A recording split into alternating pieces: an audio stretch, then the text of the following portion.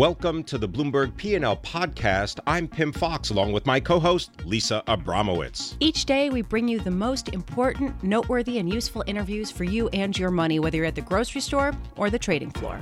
Find the Bloomberg P&L podcast on iTunes, SoundCloud, and at Bloomberg.com. I want to bring in Lex Kerssemakers. Did I pronounce that right? Yes, I... Absolutely correct. Oh, fabulous. He is president and CEO of Volvo Cars of North America here at the North American International Auto Show. Lex, what has surprised you about this show? Just looking in general, has anything? I think what you see here is the trend which is going on. More pickup trucks, more SUVs.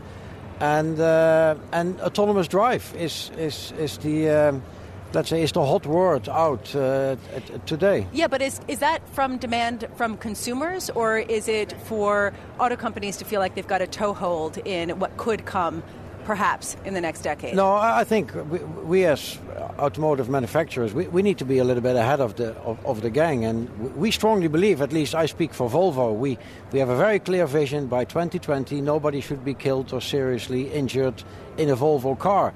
And autonomous drive is a very important ingredient of reaching that target. So I think it's driven where the automotive industry is going in the future. Let's talk about Volvo Cars.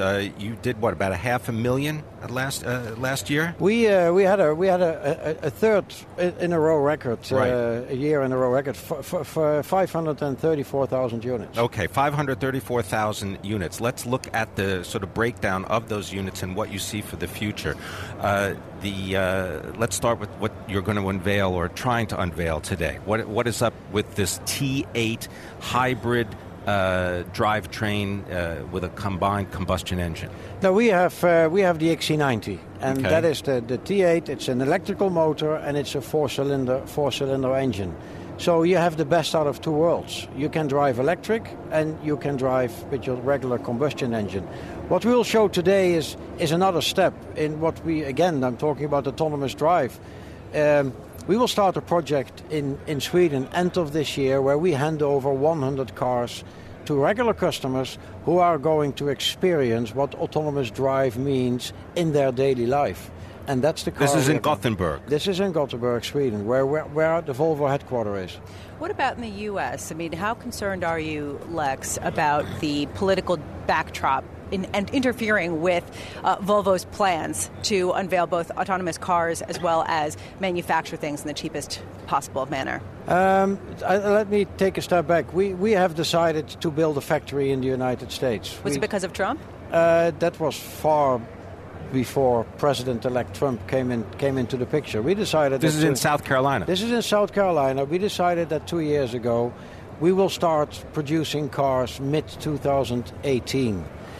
We built that factory in the United States because we wanted to be in the United States. Of course, Mexico was an option. There were other places where we could go. We wanted to be here because Volvo has been here for 60 years. So it has nothing to do with the existing discussion. The discussion is about autonomous drive. We believe in something. As much we believed in producing cars in the United States, we believe in autonomous drive. But do you think that from a regulatory standpoint that you will be allowed to test autonomous cars in the way that you'll need to be able to do so in the United States, the way that you are, say, in Sweden? Well, that's a good question, and I think the NHTSA has released a report or a proposal in July or August where they try to come to a solution from a federal perspective on allowing manufacturers to test, and because that's a prerequisite. We can't sell cars which you can't drive from California to Arizona. You have to stop. So I think that's a prerequisite for the autonomous drive, yes.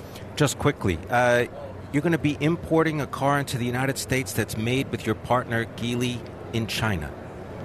We are currently, right. Yes, we are currently already importing cars from China into the United States. Tell people just what the model is and what. It's we import the S60 since 1.5 years, and we are a global company. We have factories all over the world, and we import and export cars out of the U.S. in the future and into the U.S. from different places in the world. might be the way for other automakers to do it as well. Thanks very much. Lex Kerssemakers, he is the Senior Vice President, America's President and Chief Executive for Volvo.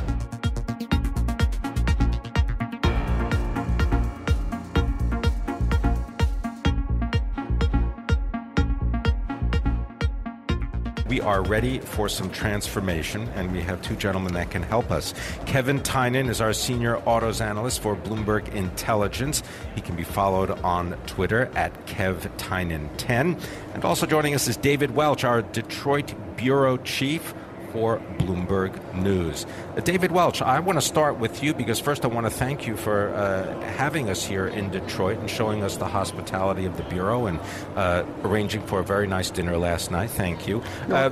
What is the biggest theme? We've been going back and forth here whether the theme is autonomous driving, is it hybrid vehicles, or is it just really, I'm going to get to the Honda truck in a second, but is it trucks? What's the theme for you? Well, the market is always trucks. That's what everybody's buying. But what I find interesting, honestly, is the number of cars and EVs that are here in an era when gas is cheap. No one's really buying either one of those, whether it's electric cars or passenger cars. And the Trump era is only going to usher in more of that. He's drill, baby, drill. He's frack, baby, frack.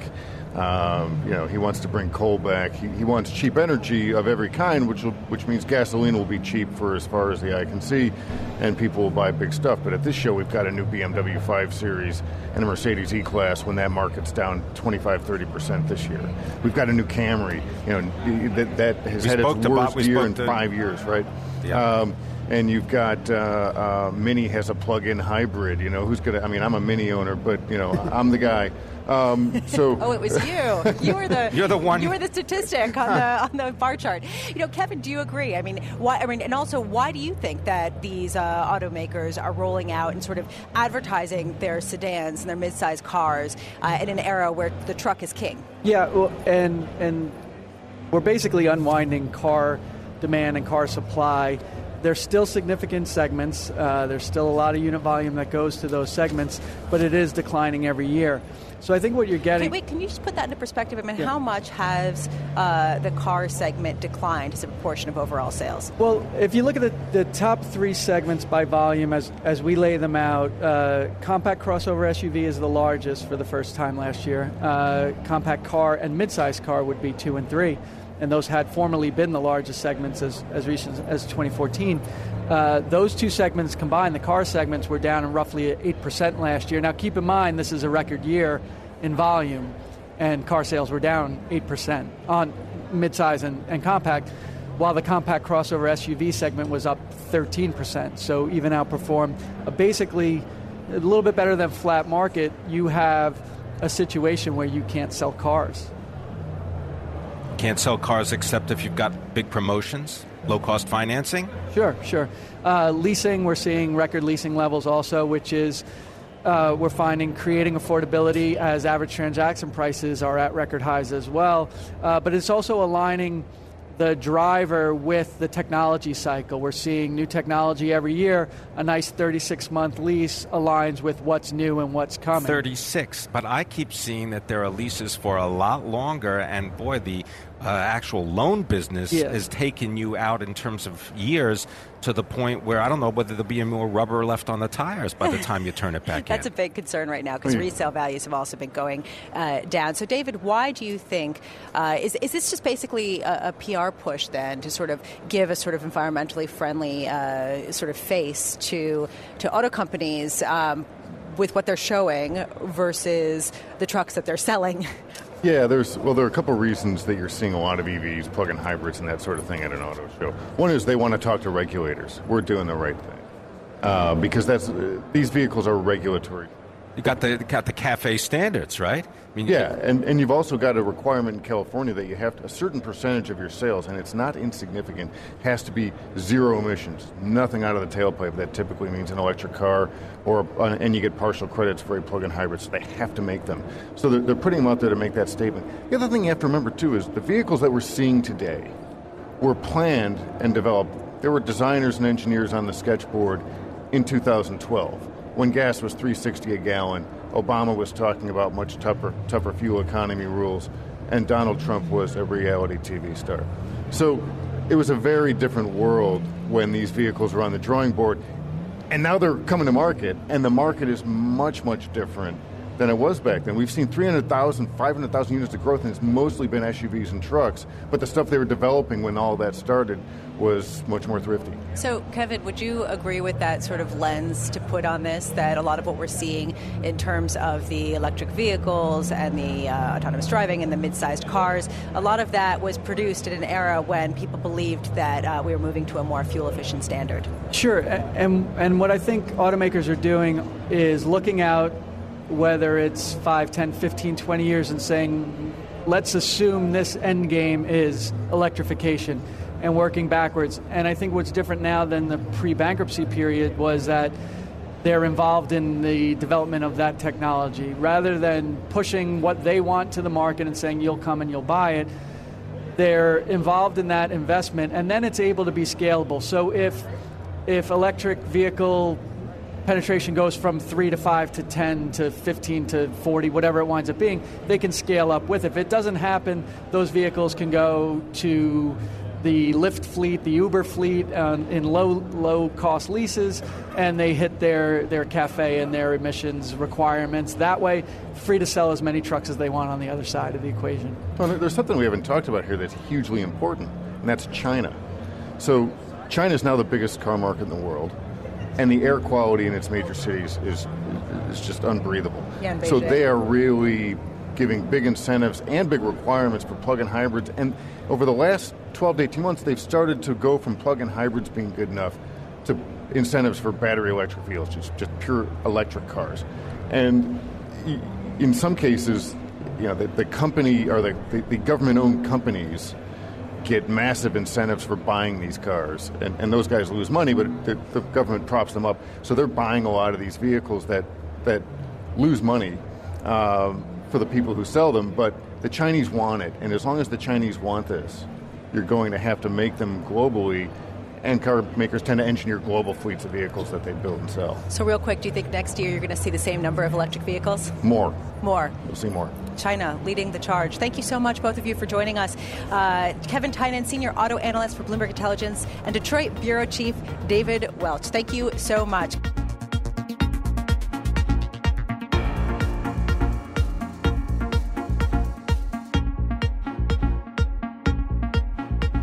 More perspective on this incredible, massive floor that we're sitting on with lots of cars in all sorts of positions. I saw one hanging from a wall. I want to bring in Sam Slaughter, chairman of the North American International Auto Show, with us here in Detroit. So can you give us some perspective on how this show compares to previous years in terms of scope, number of attendees, and the types of offerings?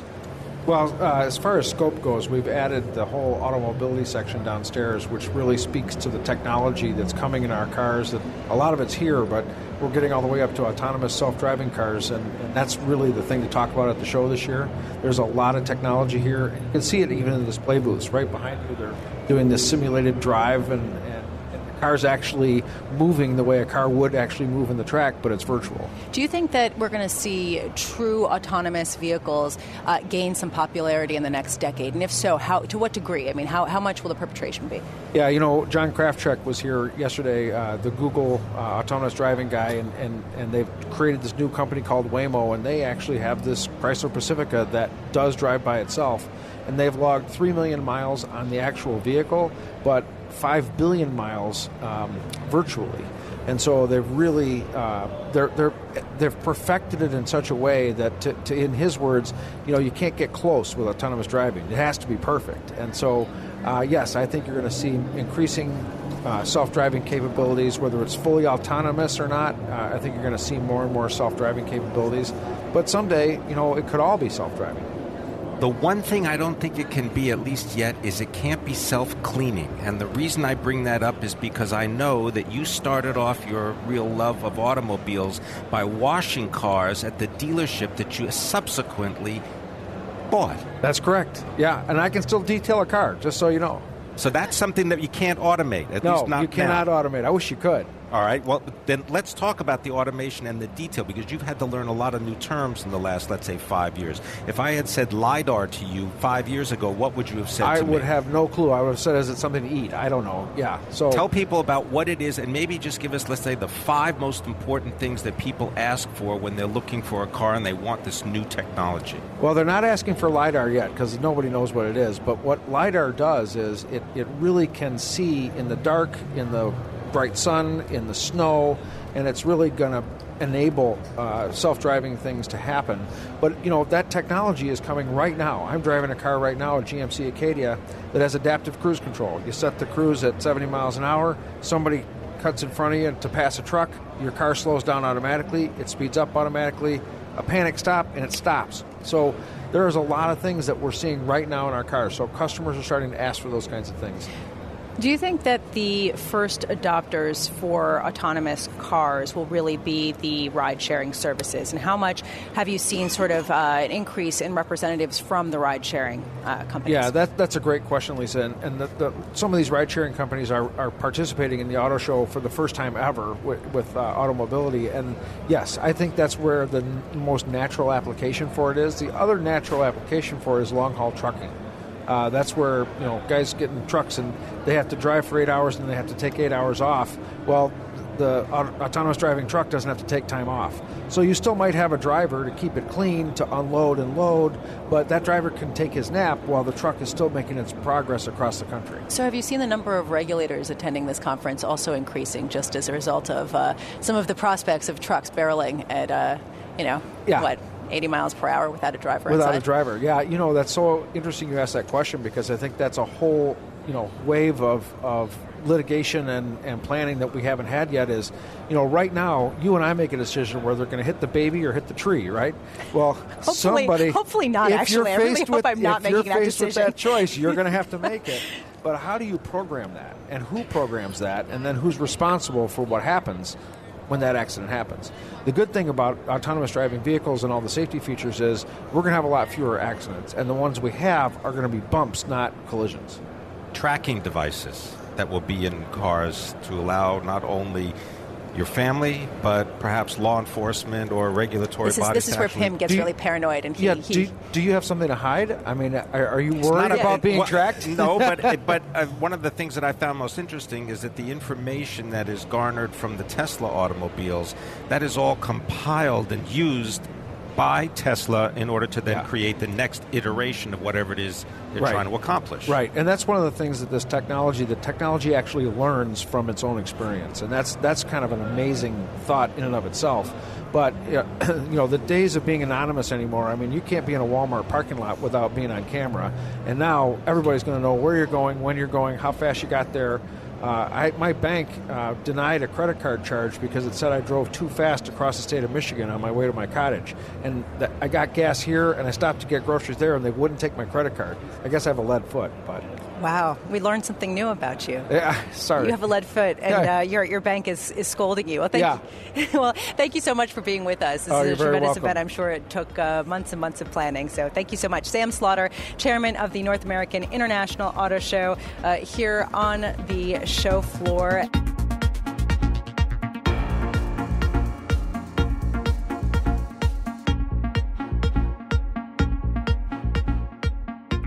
All right, we are broadcasting from the North American International Auto Show, and our guest now is Alan Batey. He is the Executive Vice President and President of North America for General Motors. Alan, thank you very much for being with us. Before we get to the cars, I want people, if you can, just to give them a very small capsule shot of your career to highlight the notion that this is a global business, and while we spend a lot of time, and we will spend a lot of time talking about where products are made, your career, I think, highlights how global the business is, and that's not going to change anytime soon, at least anytime soon. Yeah, thank you for that. Nice to be on. I actually started in the industry 37 years ago. I've actually worked in 8 countries around the world, countries like Korea, the Middle East, all over Europe, Australia. So, I have a very global perspective, and I've spent a lot of time in China. I'm actually on the board of our joint ventures there. So, sticking with that kind of global theme, Do you expect that going forward, China is going to account for a bigger proportion of business that General Motors does internationally? I mean, do you think that the international market will account for more and more relative to U.S. consumers? Well, the automotive industry at General Motors is really about, building where we sell. So most of the vehicles that we sell in China are made in China. Most of the vehicles we sell, for example, in North America are made in North America. Obviously, moving vehicles around the world, the logistics of that is very expensive. So, yeah, China is a very, very big market, biggest in the world today, coming off of a very strong 2016. We expect 17 to be strong again. So. Well, and sort of to speak to my colleague David Welch's point earlier in the program, he was saying that in China there's a very big emphasis on electric vehicles, much more so than here in the U.S. Are you seeing that as far as, are you seeing that represented in the mix of cars that you are selling in China? Yeah, David's correct. I would say the future is going to be electric. I would say we're just beginning on that journey. And obviously in China, the regulatory environment is stipulating that we have to have a large proportion of our vehicles which are electric and providing electric forms of transportation. So it is going to dramatically change the landscape over there. We think we're well equipped to be able to adapt and to pivot into that environment. But yes, it's going to look very different in the future. The Bolt, the Chevy Bolt and the Chevy Bolt EV. Tell us about both of those, and congratulations. I know the Chevy Bolt was named North American Car of the Year. Yeah, so thank you for that. Yeah, the Bolt EV is a vehicle now that we actually bought it here a year ago as a concept and said that we would launch it in 2016. At the time, we were saying 200 miles of range at $30,000 after government subsidies. We actually over-delivered on that. We delivered a vehicle with 238 miles of range, and we executed it at $30,000 after government subsidies. The really important thing is, I think, winning the Motor Trend Car of the Year, then winning North American Car of the Year, it's not just a great electric car, it's a great car, period. And so we're very, very proud of the team for executing that vehicle, and it gives us a leadership position. So who is the buyer of this car at this point? Yeah, that's a great question. So the reason the $30,000 is so important is that is actually... That's the price of this car. Yeah. And just to be clear, this is a long-range electric vehicle, and Correct. The objective is to be in an affordable price. Correct. And the reason $30,000 is important is that hits the midpoint of the U.S. consumer today. So the midpoint of the range of where people are buying is $30,000. So it hits right into the mainstream market. That's why it's so important. And who's going to buy this vehicle? We think that with that amount of range, it takes range anxiety off the table. We think there could be widespread adoption. Do you think about how many automobile companies and how many offerings there are? I believe there were over 300 combinations you could get this year alone. And of course, not everyone is a big seller. Do you see any consolidation increasing in the automobile industry? That's a broad question. I would say at General Motors, we're actually consolidating with ourselves. We're a big global company, but in fact, in the past, we've operated pretty independently from each other. But going back to the does that still relate to, let's say, the Buick division, which really is a success story in China? It's a great example. So the things that we're doing in the U.S., like the Bolt EV, we're able to then use that and transfer that knowledge and technology to give it global scale. And so, no, I don't think there's anything on the cards right now from our perspective, but we're doing a lot of work to make sure around the world that we're staying as common and as similar as we possibly can. We've talked to a number of analysts who said that the auto industry just in general has been plateauing after a number of years of pretty rapid growth. Over the next 3 years, do you expect some kind of decline, or do you think that we're just going to stay at this sort of plateau? Yeah, I always smile when people say it's plateauing. It's plateauing at the highest level we've ever seen. Last year was another all-time record. Not a bad time to plateau. Exactly. So, look, as we look into 17, we think the market's going to be very strong again. It will either be another record or it will be very close to it. So we're expecting a very, very strong 2017. And do you think that it will be largely composed of trucks the way that it has been? Obviously, trucks and SUVs have obviously been driven by the lower fuel prices. We expect fuel prices to stay pretty much where they are today through 17. So, yes, we think that you'll see that continued growth. All right. Thank you so much. Alan Batey, Executive Vice President, President of North America of General Motors, here with us at the International Auto Show in Detroit.